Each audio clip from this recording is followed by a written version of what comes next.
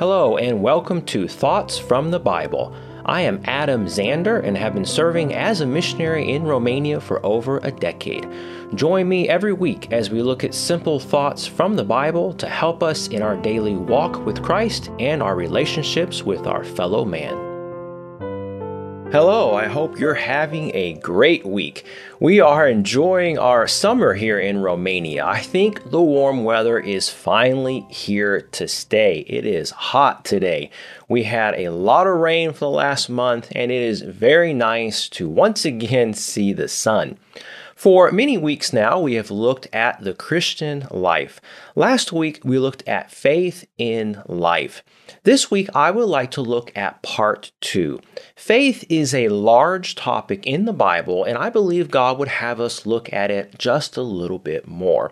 Last week, we looked at faith in general and how every person will put their faith in something or someone in life.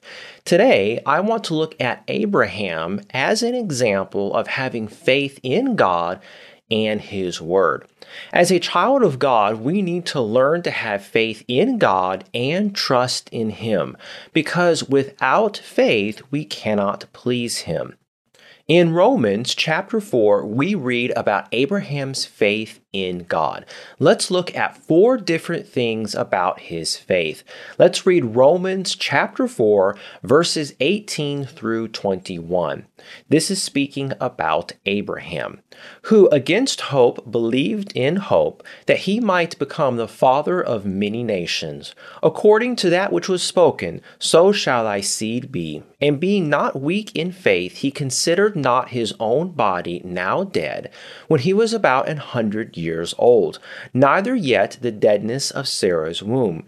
He staggered not at the promise of God through unbelief, but was strong in faith, giving glory to God, and being fully persuaded that what he had promised, he was able also to perform. The first thing I see here about Abraham's faith is he did not require a logical explanation. He didn't try to figure out how God could do it. He just believed God. You can't figure out how God could save you from your sin. You just have to believe what God said. The salvation of our soul is simple. It is simply putting our faith and trust in what Jesus Christ did on the cross for you. He has paid for your sins on the cross. We have to come to Him in faith, believing He is the Son of God who suffered on the cross, was buried, and then rose from the grave 3 days later to pay for our sins.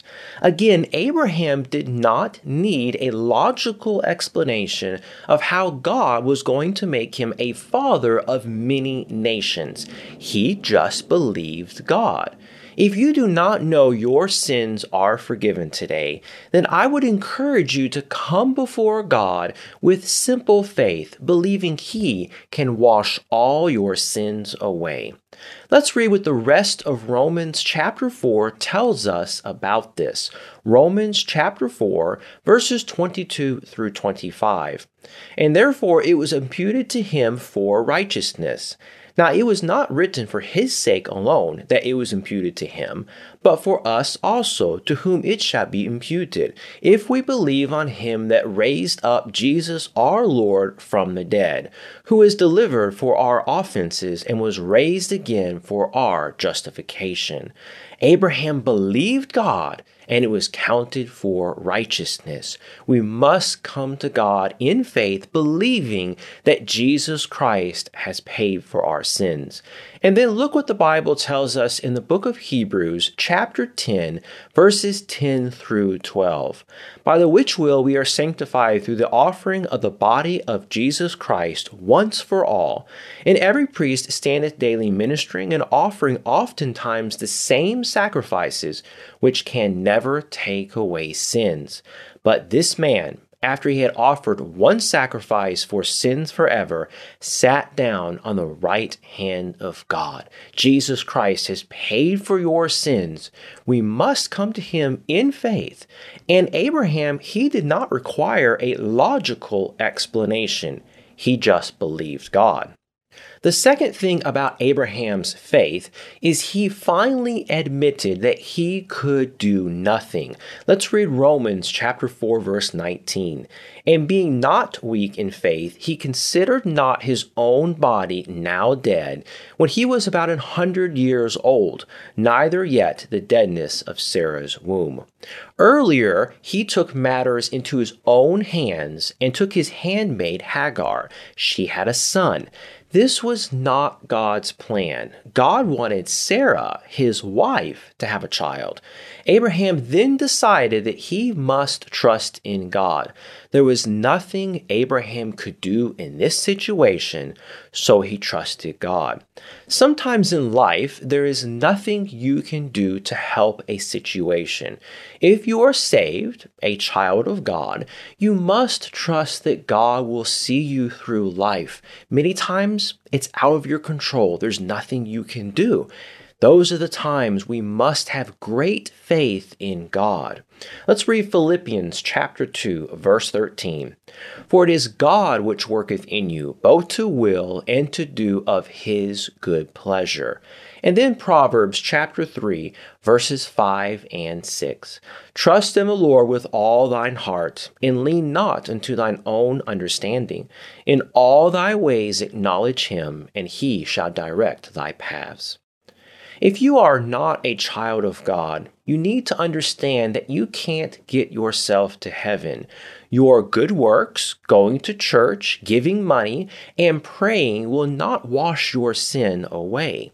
You need to admit you're a sinner in need of a Savior and trust only in Jesus Christ to wash your sins away. Let's read about this in the book of Romans chapter 3, verses 10 and 11. As it is written, there is none righteous, no, not one. There is none that understandeth, there is none that seeketh after God. And then verse 22 and 23. Even the righteousness of God, which is by faith of Jesus Christ, unto all and upon all them that believe, for there is no difference. For all have sinned and come short of the glory of God.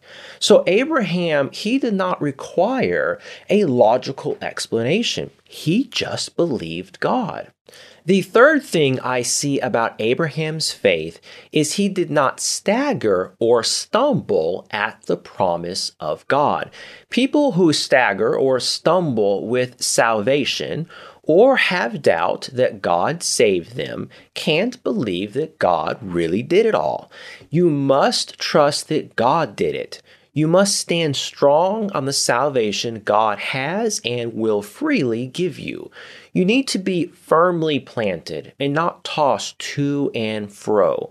You will have no peace in your soul if you are not firm in your belief God has forgiven and saved you.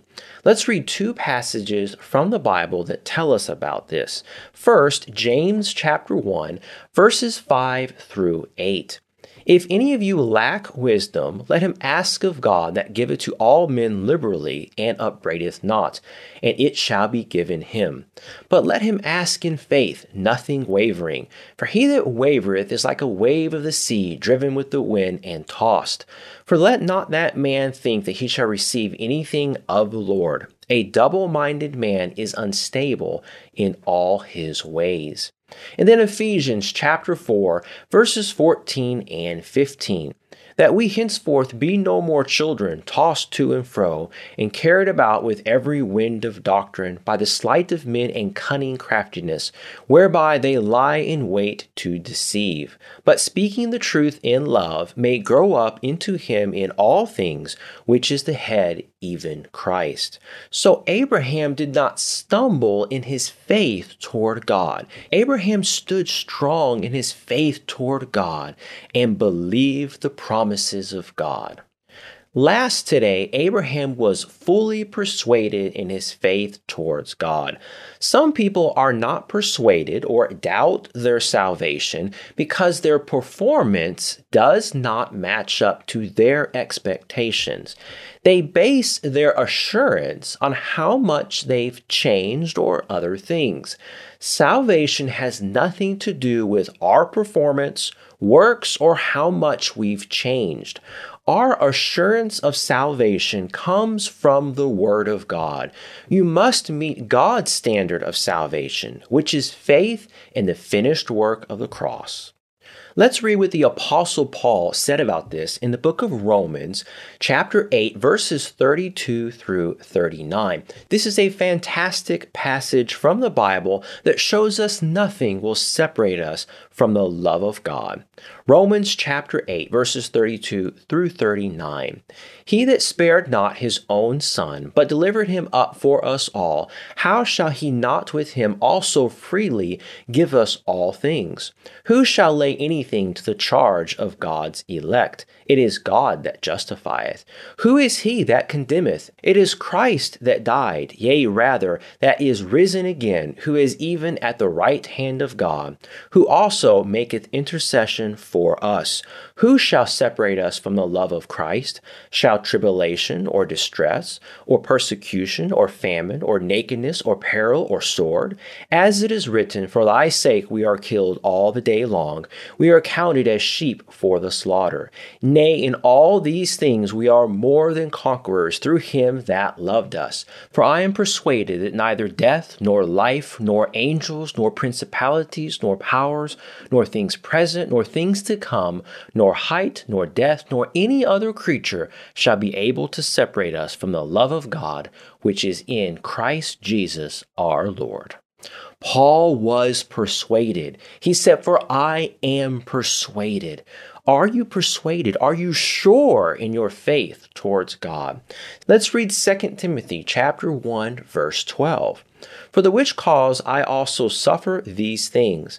Nevertheless, I am not ashamed. For I know whom I have believed, and am persuaded that he is able to keep that which I have committed unto him against that day. I know that God has saved me. I know that God has forgiven my sins. I believe that. I am persuaded of that. And I have great assurance because of that. I hope you have that kind of assurance of salvation today. Abraham did not require a logical explanation. He admitted he could do nothing. He did not stumble in his faith, and he was fully persuaded in his faith towards God. Abraham is a great example of having great faith towards God. I hope we can have that kind of faith in our walk with Christ. If you are not sure your sins are forgiven, then please call on Jesus Christ to save you today, trusting He alone can save you. If you know your sins are forgiven and you are a child of God, then stand firm in your faith in God. Having faith, He will be with you. Thank you for listening today, and I hope God will increase your faith this week.